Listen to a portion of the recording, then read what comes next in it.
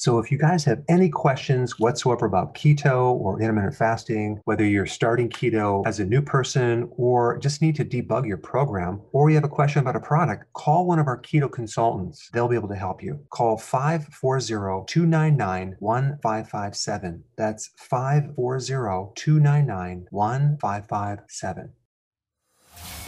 Welcome to the Dr. Berg Healthy Keto and Intermittent Fasting Podcast.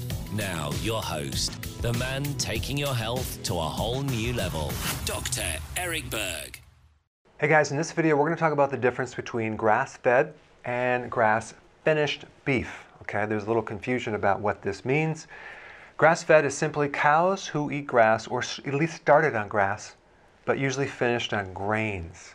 Now, the two reasons for this, number one, depending on where you're raising these cows, with the seasons, you might not have the grass. And the other reason to finish off the cows with grains is because they will gain more weight. You can sell them for more money.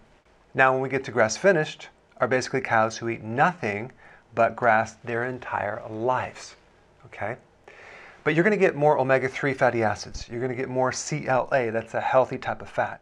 More vitamin E, more vitamin A. And what's interesting is that 97% of all the beef sold in the US is grain-fed, feedlot, factory farming.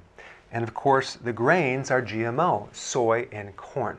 Now, what you're going to start seeing in the future is you're going to see these guys, they're going to start doing grass-fed, but they're not going to do pasture-raised. They're going to do the factory farming with the grass pellets. So you really want grass-fed, grass-finished, pasture-raised, which means the cows are actually out there eating the grass in the pasture.